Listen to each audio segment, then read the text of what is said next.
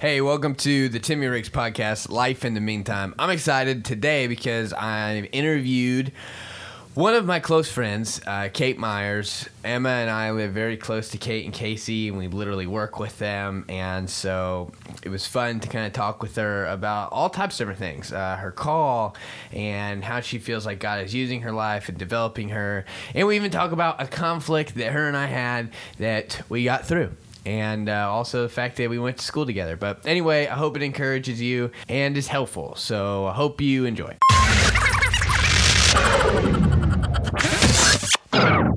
Okay, so I'm here with my friend Kate Myers. Used to be Miller, but now it's Myers. Got a couple questions for you, Kate, that we'll get into. But first, thanks for coming on my show. Thanks for having me. Like it's like TV.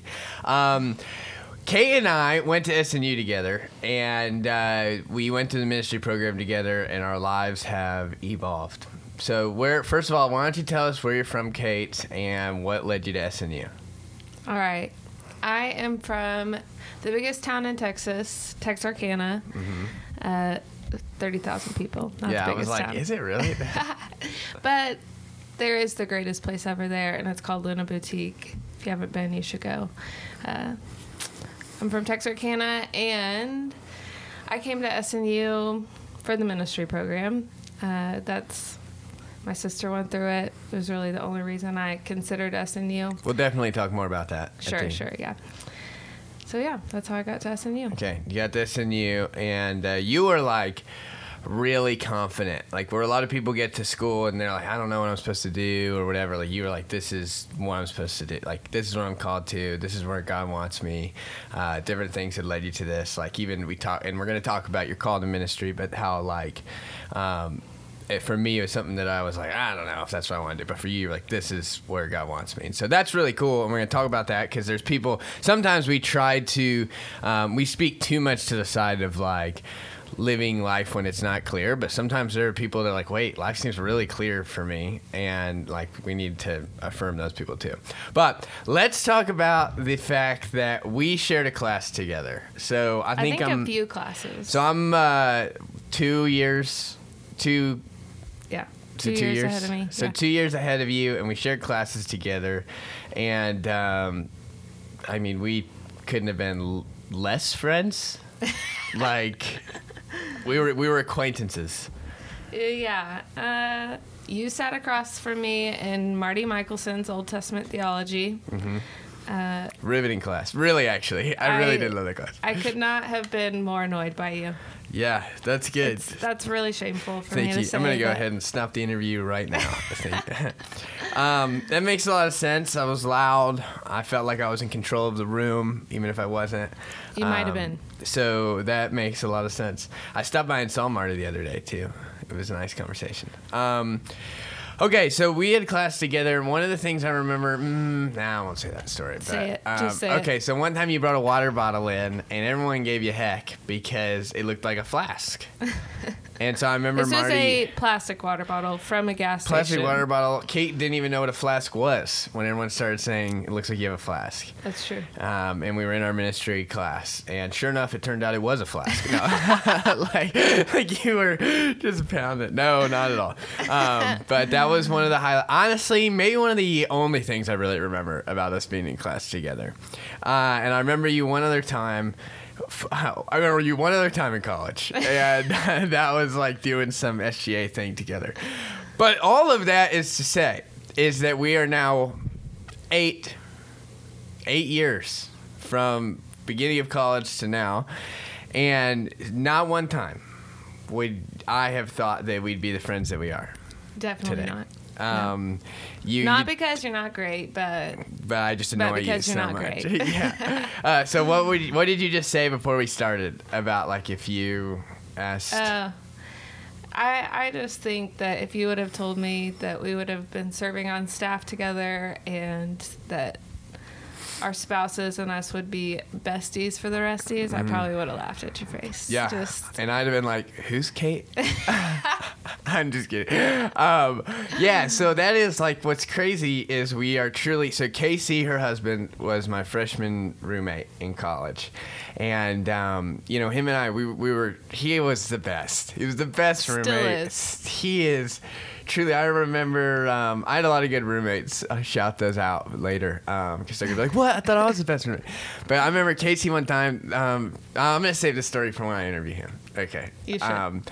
But he was just great. And he cleaned up my messes. And he cared about me. And I didn't care about a whole lot other than myself. So he is awesome. And then we went on through college. And he kind of did his own thing. Honestly, we didn't hang out at all. And besides just knowing, hey, Casey and I have this bond of being freshmen roommates. And then eventually when I came back to be on staff here. And he was here. And then you were about to get hired. Like, it was just kind of like, oh, cool. And then just that, like we said, we lived in the same apartments. So my wife and I and you and Casey. Different units, but the same complex. And that, I think, has been one thing that really helped us grow our friendship. So, and it's been really cool. And so now, and you can make fun of us, but we are building houses right next to each other. And just going to have arranged marriage, we're with our kids. Yeah. So, not us, yeah. Okay, so that was kind of our beginnings. You never would have guessed it. And now here we are, best friends. One of the things that best friends do in life is they fight, right? So I wanted to bring it up last night, and I was like, hey, why don't you guys talk about conflict resolution? And I was like, oh, because that time that Kate and I got into a fight. And she was like, yeah, that's exactly what I'm talking about. That's why I'm bringing it up. So, Kate, why don't you tell them about how you mistreated me and abused me, and then we'll go from there. Well, this kind of stinks for me because it's like highlighting my unhealth. So it's not true. It's yes, the fact that it's like still the things that I do that can be annoying, like all the time. But it's just, but it was the like figuring out how to handle it now as people who live close together, like live life really close, and so like. I want you to tell the details because I'm interviewing you. All right. So the summertime is a busy part of ministry for all of us. Whenever you're married to a pastor and you go to work together and you go home together and every single moment you spend together, you just live and breathe ministry. So I'm already kind of, just tense, like we're getting ready for the school year to start back up. Where we meet on Wednesday nights is a lot of shared space. So over the summer, we just kind of junked it up. So it's time, like game time. We got to get this place clean and ready for students to be back in our space. And part of that shared space is I share that space with you, which I just kind of intruded on in the last 2 years. So like, it's not intrusive. A space that was just your guys' is now a space that I use for the ministry that I get to lead as well. And it's we don't have as much stuff, but we just come in fast and we leave fast, and there's a lot. So something about Timmy is he likes to, when there's a job to be done, he's like, yes, I see the job. Who wants to do it? That's delegation's a big part of leadership. It's number one strength for him. So we're like, okay, we got to go down there. We got to get cleaned. And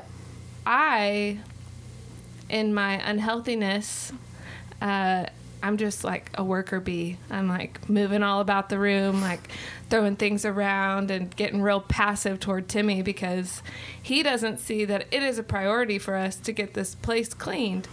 And so the passiveness just grows. I mean, it is snowballing into snappy comments, threats. No. Oh, yes. So eventually this is just, I mean, everyone can see it. It's embarrassing for me, only for me, but also for you because I'm being humiliated in front of my friends. So eventually I am just being so rude. I'm kind of ignoring Tim, like, I don't even know what all I was doing. Like, I'd be like, oh, yeah, I'll move that. She's like, I bet you'll move that. And you're like, yes, oh, good night. Exactly. Yeah, I'm literally moving it right now. I was leaving passive-aggressive Post-it notes every no, just kidding. Yeah. I wasn't. But anyway, the passive-aggressiveness was getting out of control. So it was affecting maybe even how I was treating Emma and Casey. So everyone was getting the brunt of my frustration. which is just too bad. I mean, that was just not cute. So Emma and Timmy are home, and I'm like out walking around around our apartment on the phone with someone trying to, I don't know, resolve Probably a different talking about conflict. me. Like, Yeah, Timmy's maybe. so annoying. No, I wasn't. Hasn't changed a lick since college. That's why I didn't want to be his friend. Yeah. No. And I get off that phone call, and I have a phone call from Tim. So I'm And coming in he's hot.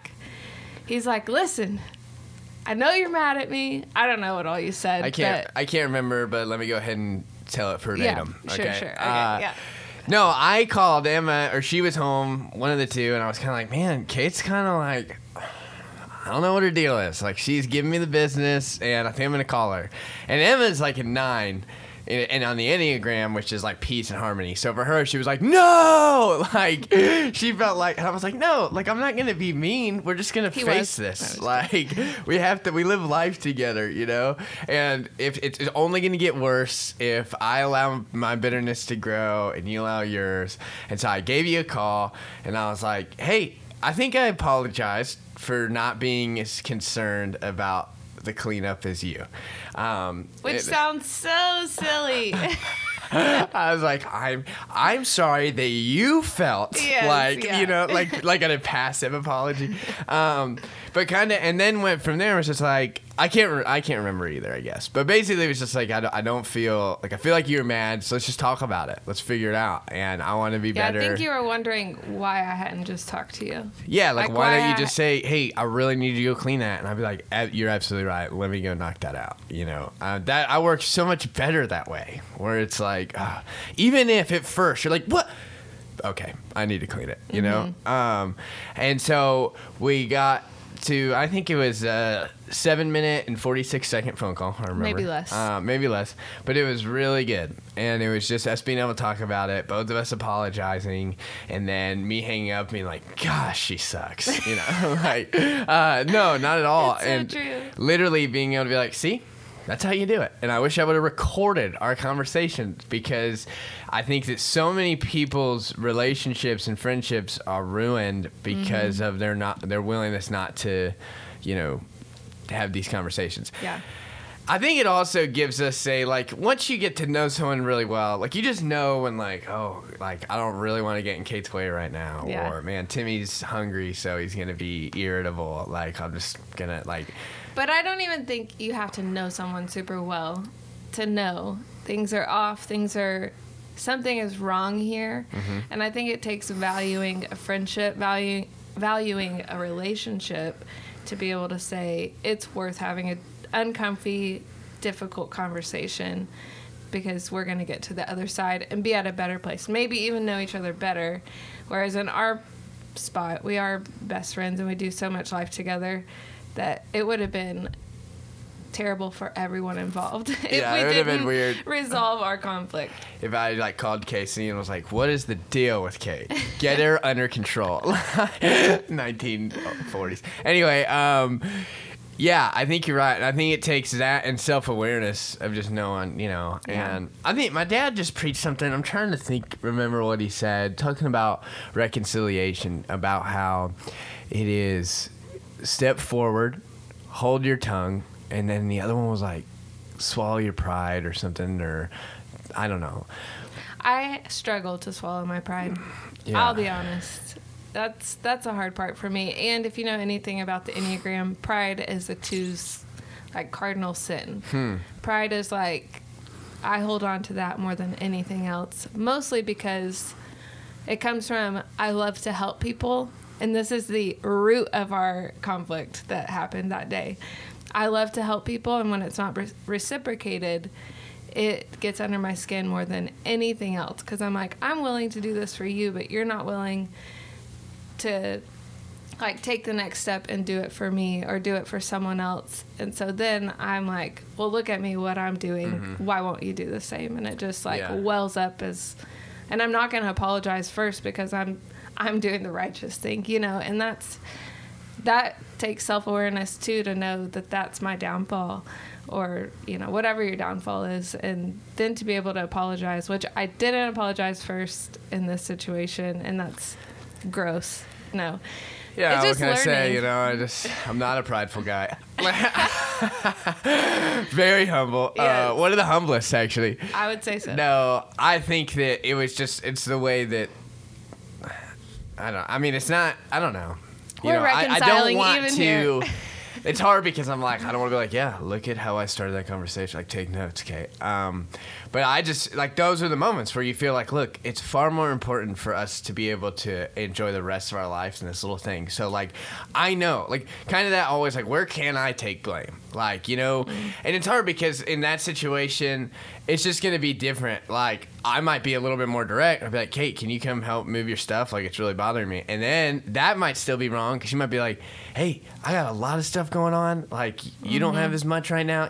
Like, so there's never a really good way to handle that stuff. But I think that once you're then in a place where, hey, we need to resolute this conflict, then it's figuring out, okay, what's more important to me, winning the argument or trying to see where maybe I could have been a little bit better too, Yeah. And I do think, I don't know, so you go back to 7 Enneagram, like it might be a little bit easier for 7s to just kind of be like, whatever, like was my fault, wasn't, I don't care, like I think that's maybe part of it, but that's also part of the 7 of being like, there's a mess, we'll get it later, or someone else will. Okay, so that's that. So basically, if you are at work and you have a conflict with someone or you have friends or whatever, the best thing to do is just address it. For sure. Yeah. Don't be passive. Yeah, and that's not easy to do, but the more that you do it, the easier it is. And then it'll just be like, yeah, they're really upfront, but, honestly, they've got good relationships. Okay, moving on. So you are a pastor, and... I think that it's great. Like, we love that you're a female pastor. And so some of you listening might You're be a male like... pastor. Right, yeah. So that's where I literally never think... That's what I'm going to get to in a second. That's what I'm saying. Some people might be listening and be like, okay. And then other people might be like, oh, it's like, oh, that's too bad. But that they think that way, But, like, what's fun is we get the question, or you get the question sometimes of, like, what's it like at your church being a female pastor? And it's funny because you'll tell us that you get that question and I'm like, you're a female? Like, I forgot. Like, I literally, like, we just don't really think about it. I think we have a really great staff and supports women in ministry, supports women in everything in life, and I think we all live on that playing field. And so, I don't know, how is it? Well, I do get that question a lot, and sometimes it strikes me, but I do have to remember the times in my life where I was in community with people who weren't so supportive of my call or just my desire to be a pastor. There have definitely been those times, but I feel like all of those negative times are overshadowed by how positive my experience has been being on staff at Bethany First.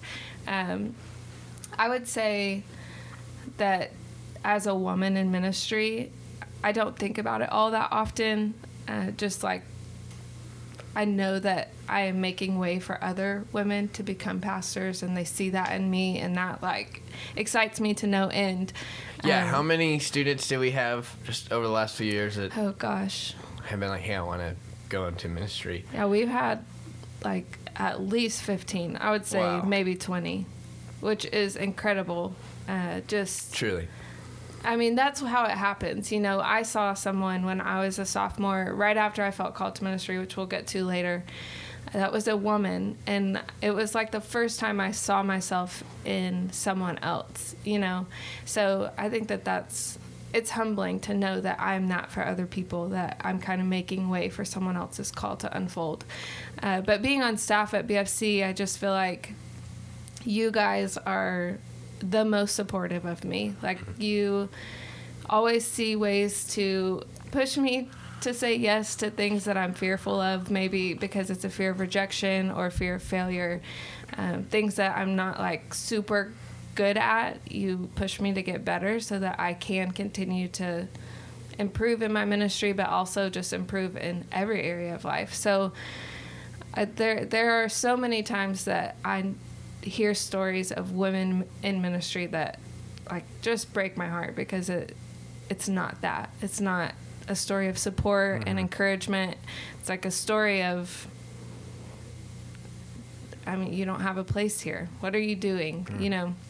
So I feel very fortunate, and I take it upon myself to be sure that I champion other women who feel called to ministry and try to bring them up under me. I think that one of the things that really helps you and helps anyone for that matter, but especially I feel like in pastoral role is we have those people that we look up to that we're like, oh, I see they can do it, I can do it. You know, even for me, like I'm as basic as it comes, you know, a white male. And so, but there were still a lot of pastors that I looked up to, you know, that I was like, oh, wow. And if they are doing it, you know, and I've listened to all types of, across the board, you know, types of pastors. And, but I think that during that process, and for you too, you had to find who you were. And there were women that shaped you and men that shaped you, but in your ministry. But also it's like you're really authentic to who you are. And I think that is, I don't know, but like I would say that's your number one advice, right? Like I'm giving it to you, is that you are very you. And even when we push you to try new things, I don't know what all comes to your mind, but for me it's certain things like speaking and when it comes to just literally doing announcements, which is a freaking awesome door opener to learn how to communicate, and seems like something really small that can lead to something really big, and you take that seriously and you do awesome at it. And then preaching on Wednesday nights, you and Casey take turns, and so and you both are great, and you just continue to want to get better. And so like that's really exciting, because then everybody around you is like, well, yeah, I want to keep championing that, you know. But again, all that to say is that you I feel like you're just really, really you. And I want that to lead into the next question, or not question, but the idea of like one of the things about you, one of the aspects that's really neat is you're also a yoga teacher and have been pretty involved in yoga since high school. And again, this is something too that's a little different, because for a while some people didn't know and they were like, oh my gosh, yoga, like what? Like, is that okay? Like I know that they, you know, but yet you're like, no, with a Christian twist. I don't know. Tell us more about it and how you involve that in your ministry. Well, before I dive into yoga, you just made me think of something. Whenever I first came on staff, so you may be thinking this even right now as you're listening, man, her voice is so soothing, I might go to sleep. I might go to sleep. But... Or they're like, oh, I just woke up to this part. Yeah.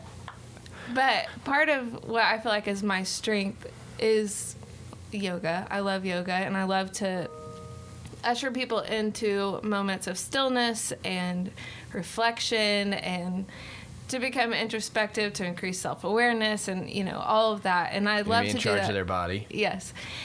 And I love to do that because of my theology and because of my passion for ministry. But I struggled because I would see all of you, and you're so like fiery, and your voice inflection is, you know, all over the scale. Very high pitched. Whereas mine is very, very close to the center line, you know, just, so I really struggled to find myself my first year or so of ministry, because I felt like I needed to be more like all of you, where really I just need to play into my own strengths. So what's the advice on how you got to that point for someone that's...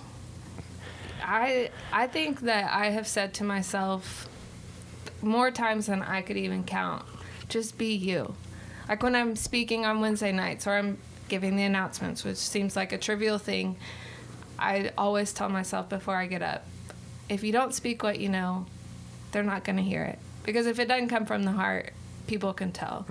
And so I think if that means that my voice is not all over the place and I'm not monotone, but, you know, just more quiet and simple in my inflection, then that is how people hear my authenticity. They don't hear my authenticity whenever I'm yelling and getting excited, because they're like, what is she doing? We would never go to lunch with you and you talk like that. Yeah, that's not Whereas Kate. We can be in the library and I'm going to talk to you like that. For sure. So, yeah, that makes sense. You got to be you. Or sitting across the table from me. Sitting across from the table. Yeah. Just kidding. So, yeah, that authenticity, you really have to continue to tune into who you are and what makes you excited. Because if you're not doing the things that are your passions or making you excited, you're going to burn out. So part of my call to ministry is my passion is to help people find wholeheartedness in their life. So that could be, wholehearted living, I feel like it just is a way of saying being well-rounded, like taking care of your mind, taking care of your body, taking care of your spirit. And for me, all of that plays into how you eat and how you treat yourself. And, if you're working through anxiety and depression, work through it. Like, do the hard thing of seeing a counselor, talking to people you're close to, but also your body is so important, and your spirit. They're all just so intertwined. For me, I can't disconnect them. If one is out of whack, all of them are out of whack. So for me, in my own personal life, aside from ministry, that started with yoga in high school. So when I was a junior, I had an injury during my cross-country season, which only was 1 season long, but it was a good time in life. And after going to physical therapy, at the end, my physical therapist was like, you should try yoga. It'll help you to be strengthened, but also it'll stretch you out. You should give it a go. So I started going, and I went 2 times a week. Every time that it was offered, I was there. I wanted to know more, and I had never learned about breath. I had never slowed my breath down in moments of anxiousness, or like you get nervous about something. I didn't know, like, oh, just slow down and take a deep breath, and wow, I'm right here, I'm fine, And so it just began to shift a lot of things for me. It helped me even to slow down in my time alone with God. Whenever I would read and pray, it taught me to take space to listen and not just to jibber jabber all my prayers and my ramblings to God, but to just take time and listen, to be still. And I think that that's a practice that has to be honed. I think that it doesn't come easily. It's uncomfortable. So that began my yoga journey, and it started out as a physical journey, but it quickly became spiritual, not in yoga philosophy, spiritual realms, but in my own walk with Christ. And so my senior year, often our physicality is connected to our spirituality, and we don't give it that much weight. And if we look at our life and our busy bodies and our spaces that we live life in, it's a pretty good indicator of where we are spiritually. Because if we're just constantly on the go and it feels like our lives are in chaos, well then our spiritual life is probably pretty weak. And so anyway. So my senior year of high school, my yoga teacher was gonna have a baby, and so she was like, I need someone to teach when I'm gone, so I think you should get your certification. And I was awesome. I don't think so. I don't think I can do it. But I loved yoga so much. And so I was like, if you think I can, I'll do it. Which is another example of someone championing you, know, like encouraging you to step into something that they see. And so I think that's so cool, because if you're listening, you can be both of those. You can look for people to push you forward, and then you can be someone that helps pull out the best in other people, you know? For sure. I mean, that's who I want to be. Yeah. And so I think that's really cool. So I ended up getting just a small certification that allowed me to teach at our local gym. And I taught 5:45 a.m. yoga 5 days a week. Oh my gosh. My senior year of high school. That's crazy. What time did class start? 5:45. No, I mean school. Well, your senior year, you kind of take different. I don't know. I wasn't at school very much. Yeah, neither was I. I mean, I had to be, but 10, yeah, like 10 a.m. or something. I just only never there went to first period. Well, I just didn't. Yours is different. Yeah. So I still got up early. Like, I wish I was still a morning person. I'm really working on it. So it drives wild. me nuts. I was over at their house because I ran out of coffee, and Casey and I have been working really hard to try to wake up at 5 a.m. We don't always nail it, but one of the things that really helps is the reward of coffee. You know it's going to be there. Well, I ran out of coffee, and so Casey is amazing at making coffee. He does it the old school. He grinds his beans. He pours it into what's it called? Chemex thing. Yes, It looks like a science experiment. And, it is. And you get it, and it just tastes so good. But we're over there. He's grinding the beans in the morning. He's slamming cabinets. It's 5:15 a.m. and I'm just like, is your door closed? And he's like, no, Kate just will sleep right through it. And I was like, if I breathe too hard, and was like, damn.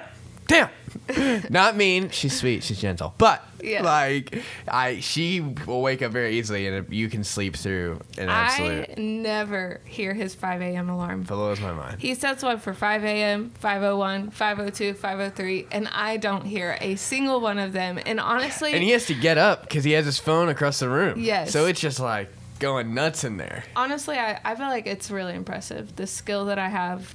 It kind of is. Sleep through anything. Oh, and I said love to sleep him, so much. It's unhealthy. You'll be like, man, I'm so tired. I'm like, how much sleep do you get? And you're like, 9 hours. I'm like, what? I'm like, my good. I got 9 hours of sleep. I could be up for the next 48.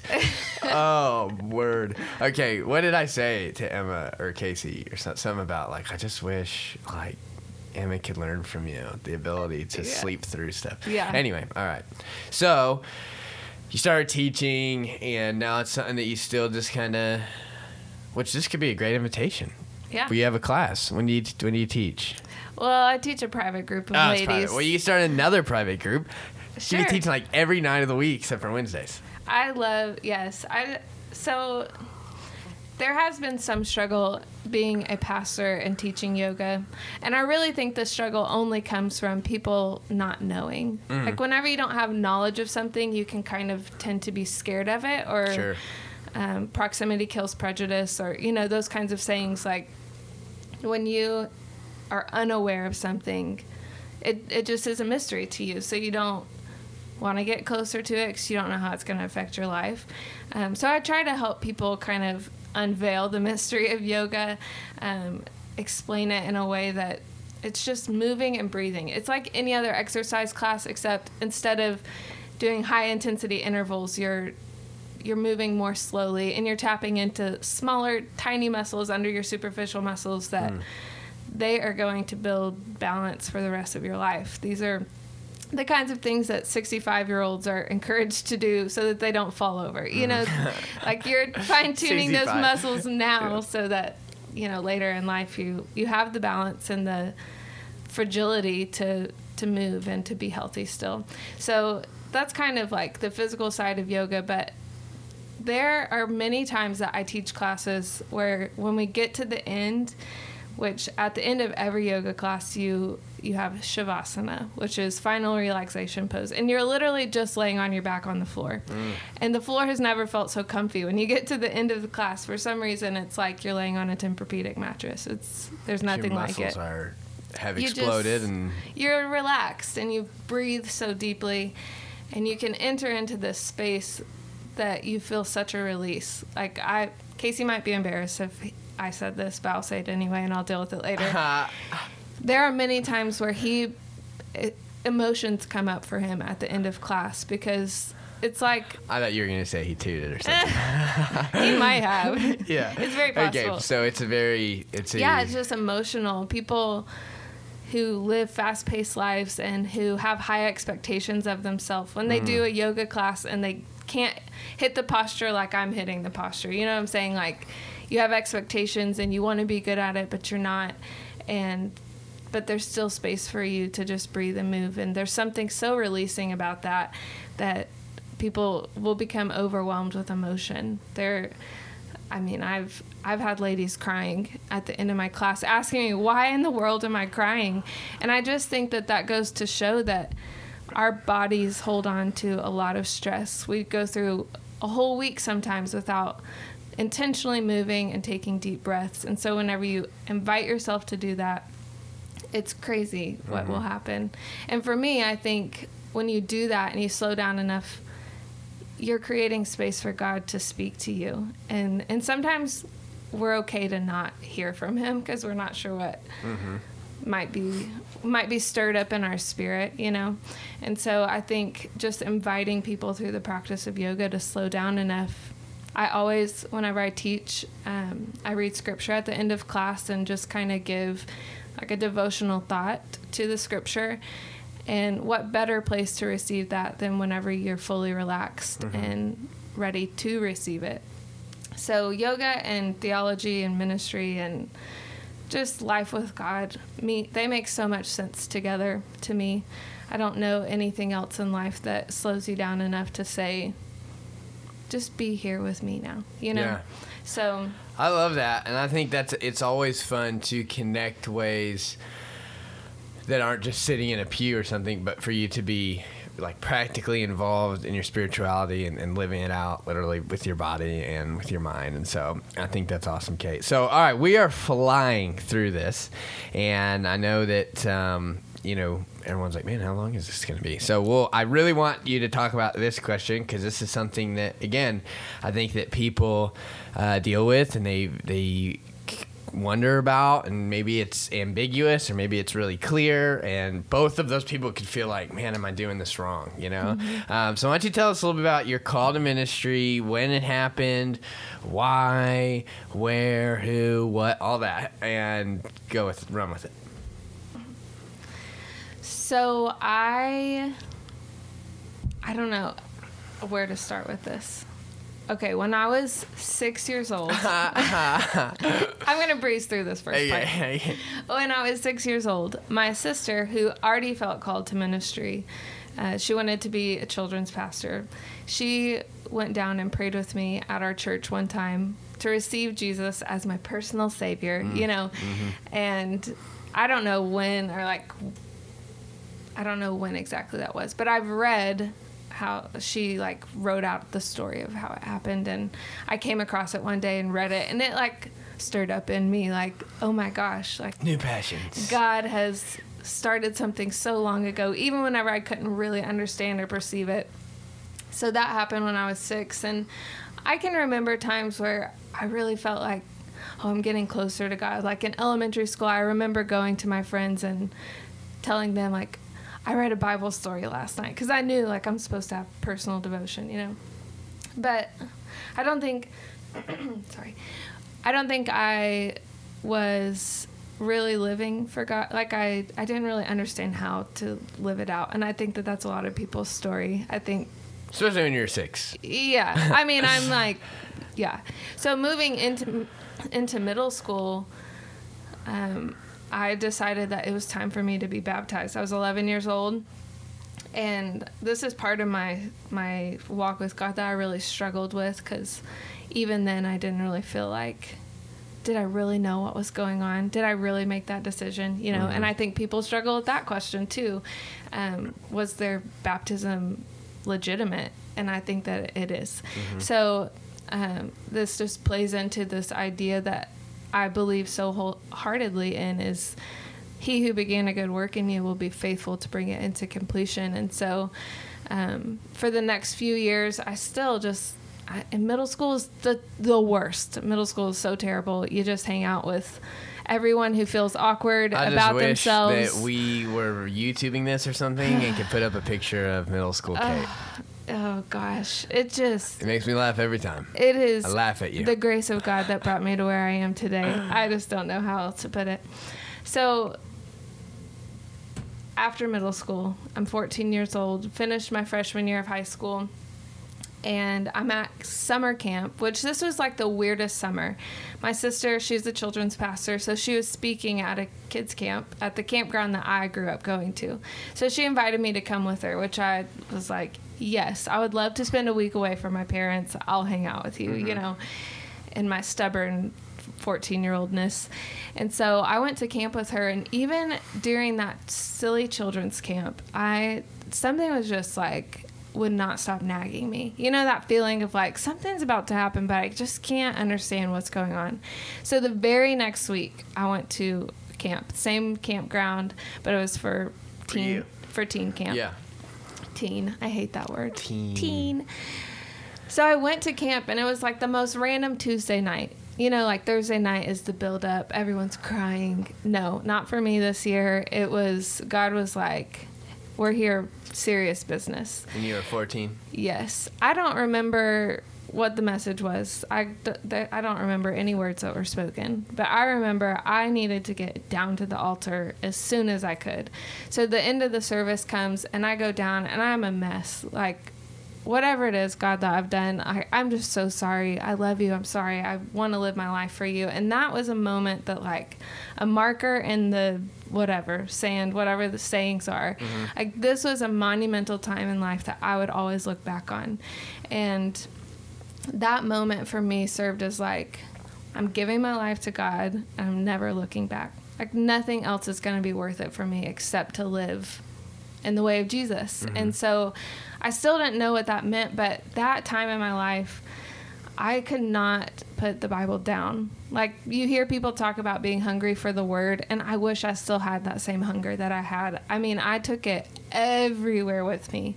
And I remember coming home from camp and telling my mom, like, I don't care what I do in life, but I have to share the gospel with people. Like, I feel like God is calling me to do that. Mm-hmm. And I think I'm supposed to be a missionary, which it's crazy how your call evolves, but I just thought I was supposed to be, I thought I was supposed to be a missionary. So, my mom, I remember telling her, and she just wept. Oh, gosh. I mean, I was the worst child. I really was. So I think she was like, we finally made our big break. Oh, so she was like happy now. Yeah, I think she was. But I think she was also just like, I have no control here, but what I pray for my children is happening, you know? Mm-hmm. So she was just beside herself, excited for me and also affirming. And so I began to share with people, anyone who would listen. I felt like God was calling me to ministry. And there's nothing like the people who are closest to you affirming that call in your life. I think your call is two parts.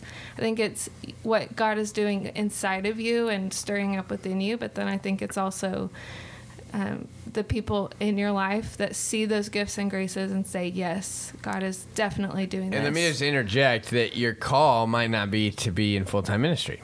Like, right. It could be to be a teacher or a doctor, and someone's gonna be like, dude, you're so good with gross, nasty cuts and snot, and you should totally be a nurse, right? Like, you're so good at that. Yeah. And so, like, there's other things that you can be called. I think everybody has a calling of some sort in their life. Yes, definitely. Yeah. And I still think outside of ministerial calls, people can still see those gifts in you and call them out in you. So I think that you're totally right. It's not limited to feeling a call to pastoral ministry where people can say, yes, I totally see that. We want to come beside you and make sure you get there, you know? So I think it's not limited to what I feel called to or what you feel called to. So that began this journey. And I kind of mentioned earlier that there were times in my life where the people I was surrounded by were not so affirming of my call or not so encouraging. You could be a kids director or you could work with children, but you can't be a pastor. And during high school, that's when I experienced that the most. Because I grew up in a predominantly Baptist town, and it's just different traditions. It's not affirming women in pastoral ministry. And so that's why whenever I saw women who were pastors, it was that much more affirming to me, because I'm like, there are people doing it. I'm not crazy. I remember someone told me in high school, like, you are so self-absorbed to think that God would call you to pastoral ministry. And gosh. And while it's so harsh, and it was said to me, but I was so certain of my call that it was just like, okay, like your words fell flat in my life, because you don't know the call of God. Yeah. No, but it was someone just like you. No, I'm just kidding. Okay. So I just think, when you're so certain of your call, which some people are not, and that's kind of what you're getting to earlier, but when you got to college, did it stay, or were there any days you were like, man, I don't know? My call has never wavered, and it's kind of frustrating, because it would be a lot easier to do a lot of other things in life than ministry at times.